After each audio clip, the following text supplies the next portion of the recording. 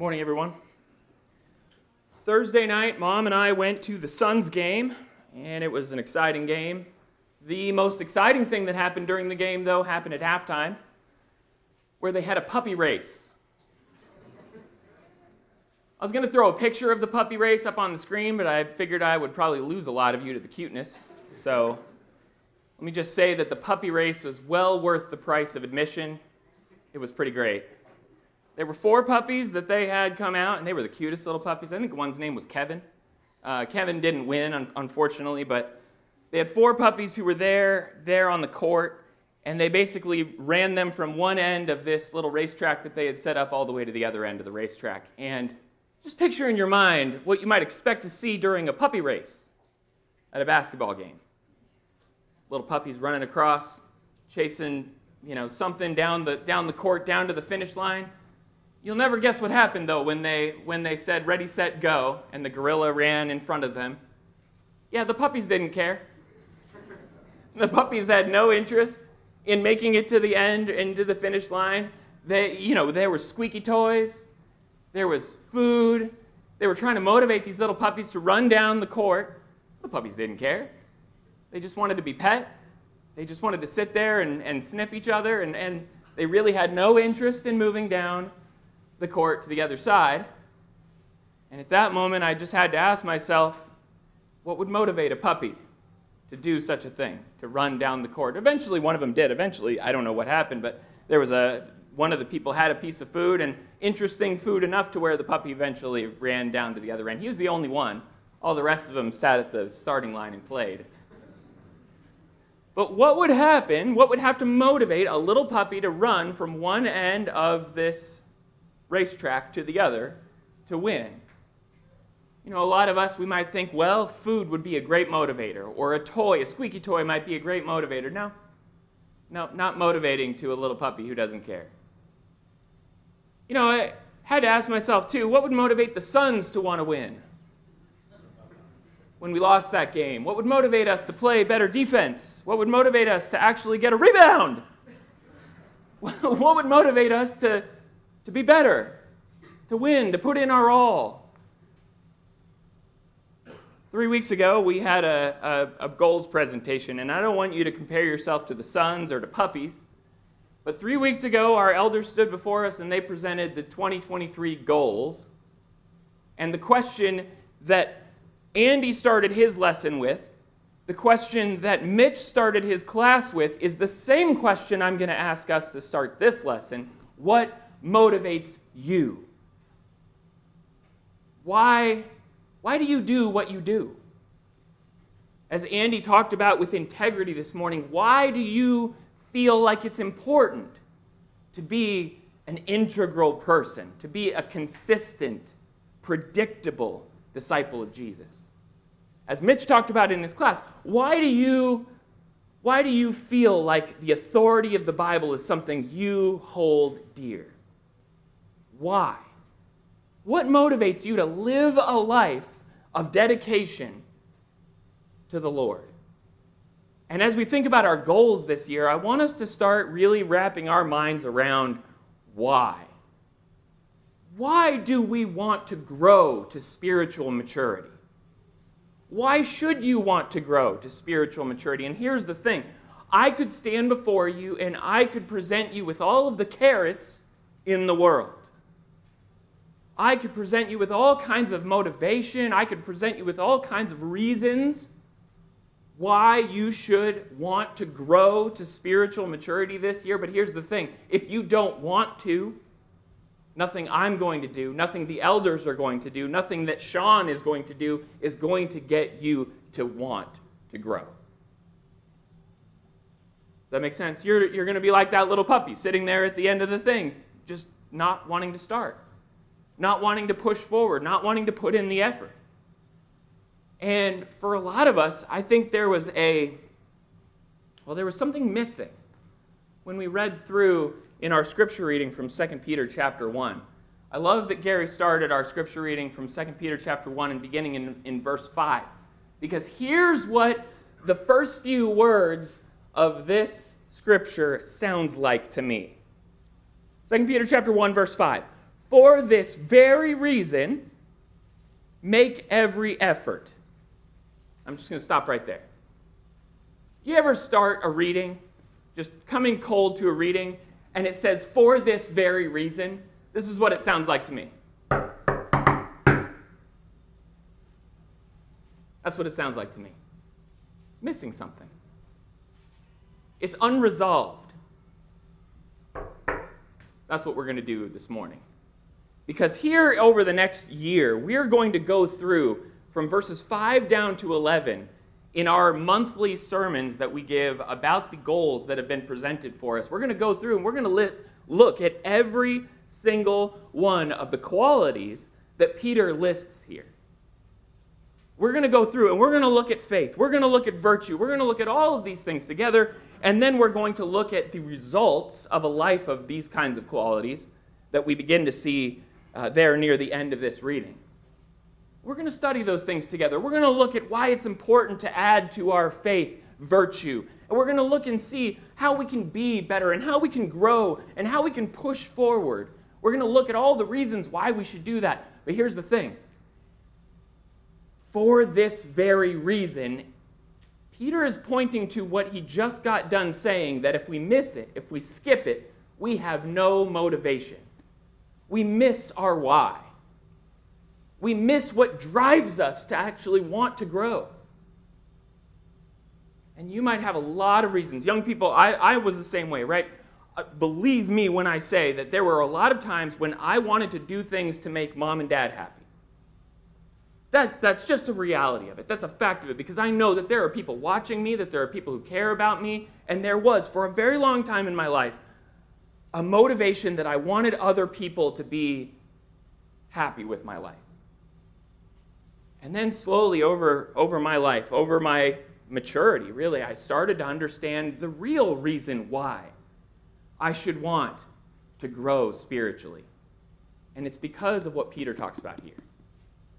It's because of what Peter talks about in verses 3 and 4 of 2 Peter chapter 1. And so this morning, before Sean gets up next week, and Lord willing, gives us the beginning lesson in this series, talking about faith here from 2 Peter chapter 1, he's going to talk all about faith, and he's going to explain why faith is the bedrock of what we do and what we build everything up upon.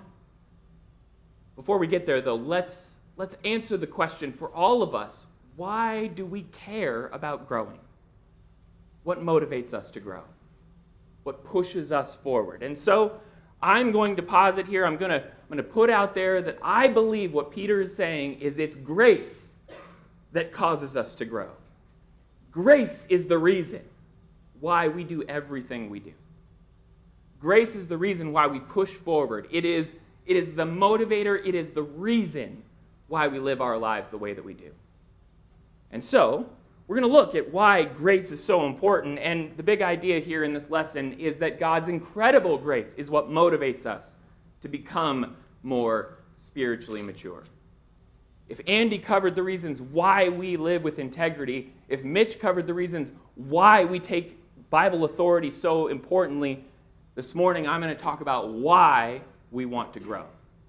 So let's do that together for just a little bit. Let's read these first two verses here in 2 Peter chapter 1, beginning in verses 3 and 4. Peter says, "His divine power has granted to us all things that pertain to life and godliness, through the knowledge of him who called us to his own glory and excellence, by which he has granted to us his precious and very great promises, so that through them you may become partakers of the divine nature, having escaped from the corruption that is in the world because of sinful desire." Those are the first two verses. Now here's the thing. I'm just going to lay this out. Why do we jump into verse 5? Why do we usually start in verse 5? Verses 3 and 4 are complicated. And I love the pot calling the kettle black, as Peter would therefore go on later on to talk about how Paul sometimes writes things that are hard to understand. And he starts out his whole letter here in 2 Peter with something that is kind of hard to understand. these first two verses, when you break them down and you start to see that, if you actually, it's one sentence in the English translation. There's a bunch of commas. It looks like Paul wrote this series of verses here. But this is why we do what we do. This is why we want to add to our faith virtue and all the things that we're going to talk about there from verse 5 onward. These two verses are the reason why. And first, I think we see that it's because of what God does. It's because of what God has given to us. This is the structure of his sermon. If you look at 2 Peter chapter 1, verses 3 to 11, this sermon that he provides here has a structure that looks like this. Here's what God does. Here's what we do in response. And here's what awaits us after all these things are over. That's a really simple sermon structure. And so what I want to first focus on this morning is what God does. What has God done for us? And of course, we're talking about grace. And in all of these things, I hope you'll see grace. If you have your Bible open, look there in 2 Peter chapter 1, verse 3. His divine power has granted to us. Anyone's translation has something else, probably given to us. This is a gift. God has given to us something through his divine power. Look at verse 4. By which he has granted to us his precious and great promises. He has given to us. What is grace? Okay, if somebody says unmerited favor, we're going to have a conversation. Yes, I know that's like the Church of Christ definition of grace. What is grace? It's a gift. It's something that was given. Of course, we don't deserve it. We don't earn it. It's a gift. And what is Peter saying here in these first two verses? He's given to us. What has he given to us? He's given us all the equipment we need to live our lives with excellence. Look there in verse 3 again. His divine power has granted to us all things that pertain to life and godliness. What does that look like, though? Through God's divine power, through his great and awesome majesty, he has gifted us everything we need in this life. Now, I don't have a Corvette. Do I need that? Is that what he's talking about here? Is he talking about showering upon us all of the richest, most expensive, lavish, monetary kinds of... Of course not. What is he talking about here? What is he giving to us in our lives to give meaning and fruitfulness to us? He says, through the knowledge of him who called us to his own glory and excellence. What is life all about? When God gives us everything we need to live an excellent life, when he equips us, when he provides to us all of the things that we require to live before him well, how do we achieve those things? By knowing him who called us. That's it. That is it. That is how we have everything we need for life and godliness, because we know him. We know him. There is a special importance placed, especially in 2 Peter, but throughout the Bible. There is a special place of importance for knowing God and for knowing his son Jesus. It's so important, by the way, that Peter bookends this letter with knowledge of Jesus and God the Father. Look at verse 2. Peter says, "May grace and peace be multiplied to you in the knowledge of God and of Jesus our Lord." Right off the bat. And you might say, okay, well, it's a salutation, right? In a lot of letters, it's kind of a lot of people view it as like a throwaway statement. No way. Bible doesn't have throwaway statements. Grace being multiplied and peace being multiplied to us in the knowledge of God and of his son Jesus. Now go to chapter 3, verse 18, the very end of this short little letter. but grow in the grace and knowledge of our Lord and Savior, Jesus Christ. Both of those verses talk about growth. Both of those verses talk about grace. Both of those verses talk about knowledge of God and of His Son.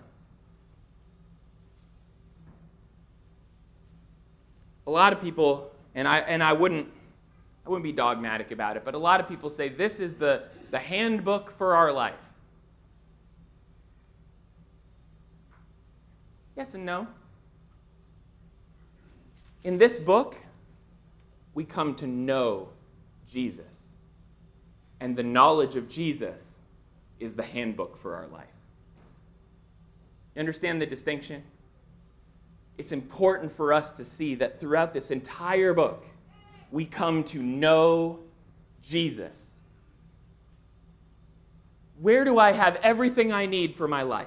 If I'm in a situation, how should I deal with this peer pressure, this temptation? Andy talked about a really good one today. If no one is watching and you have an opportunity to sin with another person, should you do it? How do I deal with that? Well, when I come to know Jesus, I know how to handle that situation. I am equipped to make the right call because of my relationship with Jesus. When you find yourself wanting to use your money in a particular way, like we talked about in our Bible class, how do you know what to do with that money? How do you know what the right thing, what the best thing to do is? You know Jesus, and that shows you where to go and what to do. Everything we need for life and godliness comes because we know God the Father and we know His Son Jesus. A lot of people know a lot of Scripture, and they can memorize a lot of Scripture. Does that mean they know Jesus? Unless it gets put into practice in their life, unless you put this book into practice in your life, unless you put the knowledge that you've gained here into practice in your life, it means nothing. This word, actually, that he uses here, this word knowledge, is not just a mental acknowledgement. This is the kind of knowledge that comes through practice. It is on the cusp, and Don is shaking his head. This word is on the cusp of a word that almost means wisdom. It is so close to that. It means putting our faith into practice. It means living like you have a relationship with God the Father and His Son. And so how do we know how to live our lives? God shows us every day by showing us Jesus.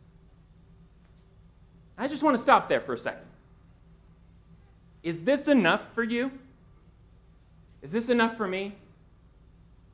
With this fact alone, the fact that He has given us every single thing we need in our lives to live it excellently before Him, by letting us have a relationship with Jesus, is that enough for you to be motivated to grow? Is that enough for you to be motivated to live your life acceptably before God every single day? If it's not enough, let's continue, because he gives more reasons, more things that God has given. Okay, so if this knowledge isn't enough, well, the knowledge enables us, he says in verse 4, by which he has granted to us his precious and very great promises. So not only does God equip us with everything we need, giving us all of the instruction and the guidance in our lives, but God has also promised us some very great, precious things. I love all the superlatives that Peter adds here. You know, it's like he could have just said, God has promised us things. Nobody says God has promised us very great and precious promises. I mean, how much more okay, I had to write, I think it was like a 500-word paper when I was in elementary school. And so I said, the dog ran very, very, very, very, very, very, very, very far. And I did not score a very high mark on that paper. You know, that is what Peter could be saying here. How many superlatives could Peter be adding to these very great and precious promises? Now you might ask yourself, Peter, what promises are you talking about? Here's the thing. I love how Peter kind of gives us a whiff of this or a hint of this, but he doesn't really nail it down super clearly. It's also why when he says his divine power in verse 3, is he talking about God? God's divine power? Is he talking about Jesus? Jesus' divine power? Because if you go back in the context, you see the knowledge of God and of Jesus our Lord. So is he talking about Jesus because Jesus was the last one he mentioned there? I don't know. By the way, if you look at a lot of commentaries, you look at a lot of scholars, their opinions differ wildly on this. But I'm going to say that, as Mitch mentioned in class, I'm going to speak where the Bible speaks. I don't know. I don't know who he's talking about here. I don't know what these promises are that he's talking about here, but I can use some context clues to find out a little bit more. Let's look a couple chapters later in chapter 3, verse 11. This is another familiar verse to, I think, all of us, but he says in verse 11, since all these things are thus to be dissolved. He's talking about how everything you see, everything you know in this life is going to melt with fiery heat someday.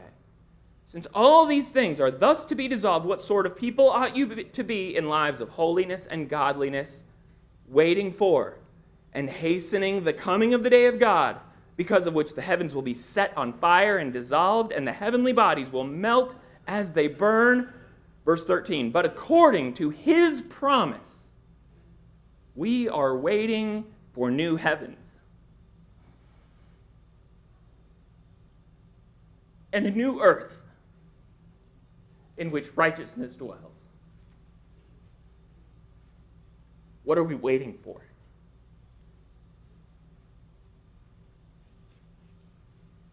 I hadn't seen Jackie in a little while, our dear sister, who used to be a member here a long time ago. She caught me in the back. She said, "Where's your dad?" That's where Dad is. A new heavens and a new earth in which righteousness dwells. Where do I want to be someday? Right there. If you want to talk about motivation, if you want to talk about the reason why you live this life to the fullest, it's these promises. Now, is he only talking there about this new heavens and new earth? Again, I said, well, I don't know. And I stand by that. I don't. Because here in chapter 3, verse 11 to 13, he does talk about how there's a day waiting for us. There's a place, a home prepared for us someday that we get to look forward to. But you know what he also promises us? A relationship with his Son. He promises us a relationship with him in which we get to know him, in which we come closer to him. And that actually leads us to the last thing that he talks about here. We have a promise that we can become, as he says here, partakers of the divine nature, having escaped from the corruption that is in the world because of sinful desire. One of the great promises that God makes to us is that we can be closer to him as we go farther and farther from the world. That is not a small thing.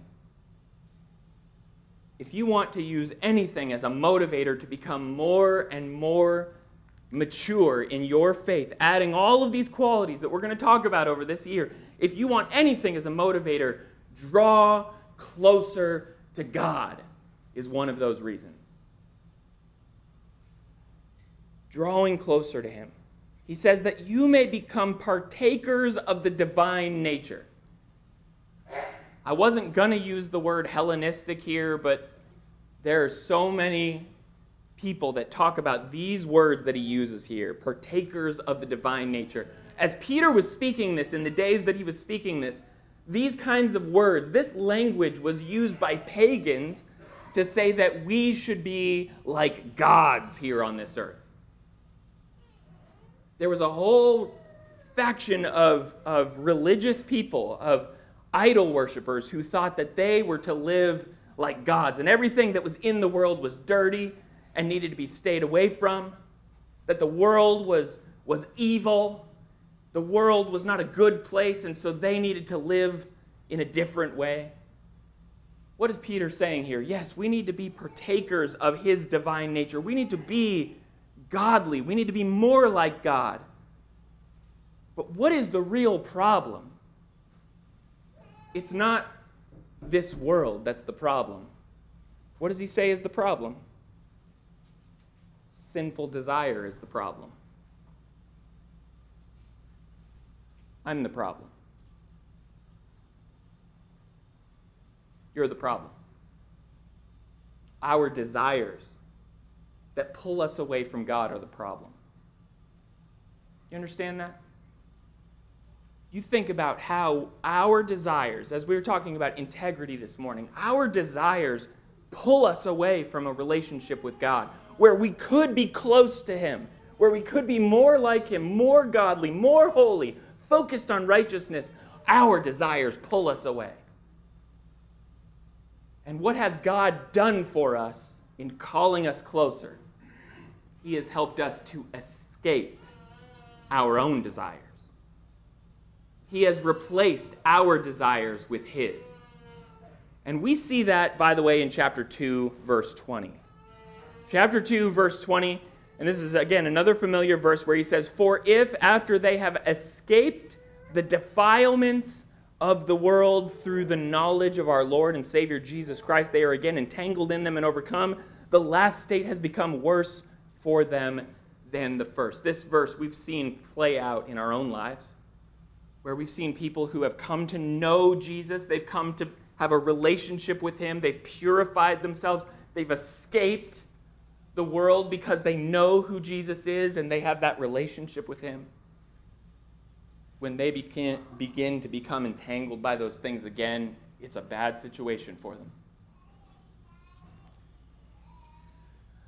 But we have escaped because God has called us to draw closer to himself. We've escaped those passions, those pleasures, all those things that once seemed like they were so enticing. At one point in our lives, our motivation, our why, was what felt good, what made me happy, what numbed the pain, what distracted me. That was why we did all the things that we did. And now, why do we do the things that we do? Why do we add to our faith virtue and all of the things that he's going to talk about? Why do we do that?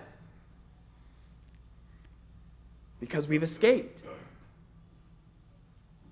And not because we're so good, not because we have so much power, but we have escaped because he has called us, he has blessed us with the gift to call us to himself. We get to be like God. We get to be like him in holiness. We see every day, every time we open up this book, we see Jesus. We see his perfect example, and we follow that. For this very reason is where we go next. Because of what God has done for us, because of how he has given us all the equipment we need in life, because he's given us such amazing and precious promises, and because he continually calls us to himself and wants us to be closer to him and escape the evils of sin, because of all of this, for this very reason, make every effort. Just stop right there, too. Don't you see that what has been given for you requires every effort on your part? There's a whole conversation here about grace and works. Of course, God has done his part, but that does not mean we just get to lollygag around and take our sweet time growing. If not now, when? What more do you need God to give you so that you will give him everything? Make every effort to supplement your faith with virtue, virtue with knowledge, and knowledge with self-control, and self-control with steadfastness, and steadfastness with godliness, and godliness with brotherly affection, and brotherly affection with love. For if these qualities are yours and increasing, growing to spiritual maturity is our goal for the year. If these qualities are yours and increasing, they keep you from being ineffective or unfruitful in the knowledge of our Lord Jesus Christ. That relationship that we have with Jesus is effective when we take hold of his holiness and his righteousness, when we want to become more and more like him every day, when we appreciate with such gratitude that we can't even describe it the very great and precious promises that he's made us. We lay everything down at his feet, and he equips us with everything we need to live the best life. Not the easiest life, not the most comfortable life, but the best life, leading us toward that home. And that is how we respond. Amen? That is how we respond. And I love this goal. I love that the elders have chosen this year to focus on growth, because if we are not growing, what are we doing? If we are not growing, we do not adequately and accurately see the immensity of the gift that's been given to us. We're not responding because we appreciate what's been done. We're just floating along. We are the puppies sitting at the starting line doing, well, whatever we want to do. But what will motivate us to live a life of faith? What will motivate us to grow in our virtue? What will motivate us to increase in our knowledge, or to stay self-controlled, or to remain steadfast, or to push toward godliness, or to be kind and show love toward our brothers, or just to let love control everything? If it's not the grace of Jesus, what is it? I have no better carrot than what's been provided for us in God's amazing grace. And here's the thing, and I know Sean's going to say it, there's no particular order to this list, I don't think, that Peter gives. Yes, faith is sort of a good foundation for everything, and you could go to 1 Corinthians 13 and you could see that love really is the height and the pinnacle, but you could shift everything else around in there, and there's tons of stuff even in Galatians that aren't on this list. But it's a good focus for our study. What do we do? How do we live our life in response to what God has done for us? And every day I think we can be better at those things that we're going to talk about this year. And here's, if you follow the structure of Peter's sermons, here's what God did for us. Here's how we respond. And then let's just talk quickly about what is waiting for us, because this is also what we're going to talk about this year. What awaits us? Verses 9 to 11.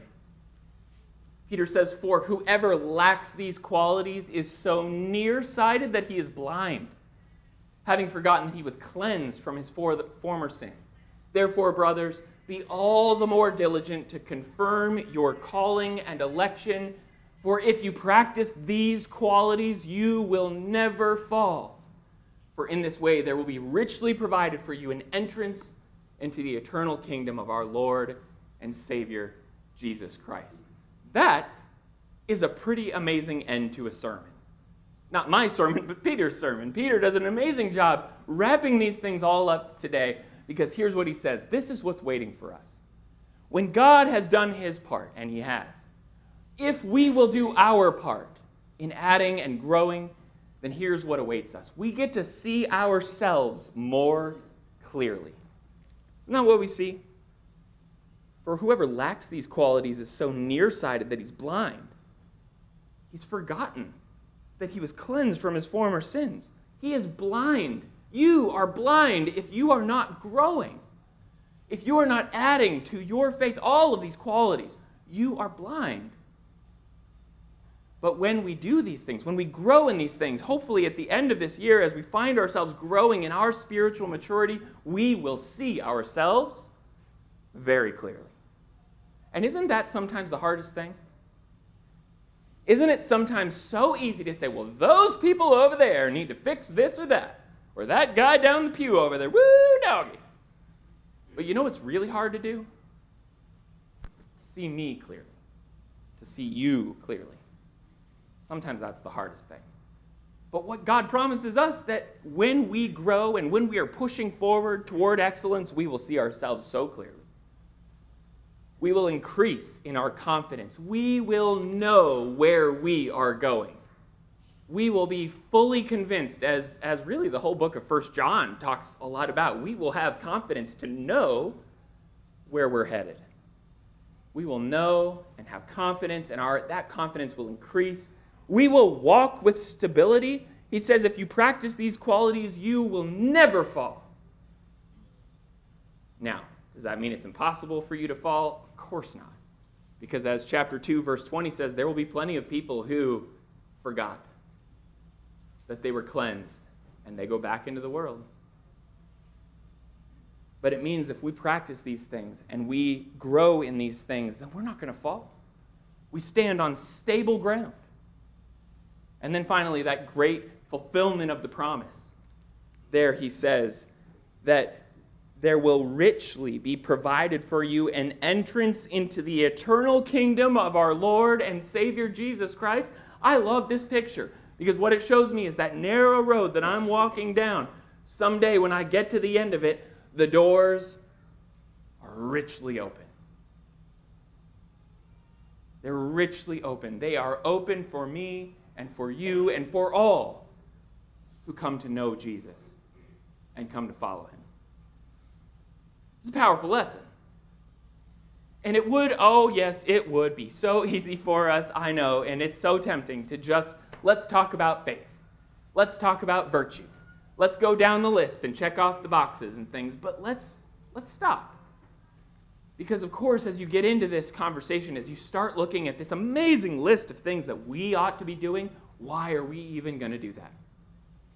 We're going to do it because God is so gracious to us.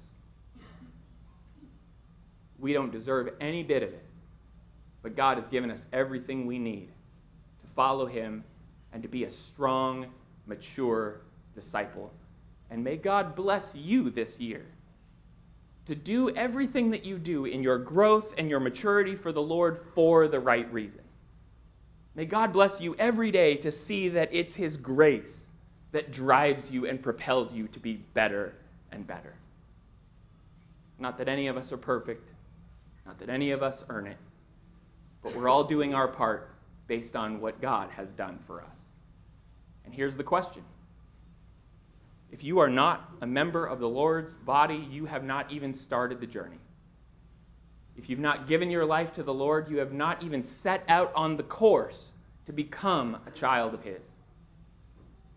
God has given you everything, and he wants you to respond to him in faith. And if you're ready to do that this morning, if you're ready to come down to the front, confess that Jesus is Lord and that God is his Father who created this world, and you're ready to be baptized for the remission of your sins, then let's get that done today. Please come as we stand and sing.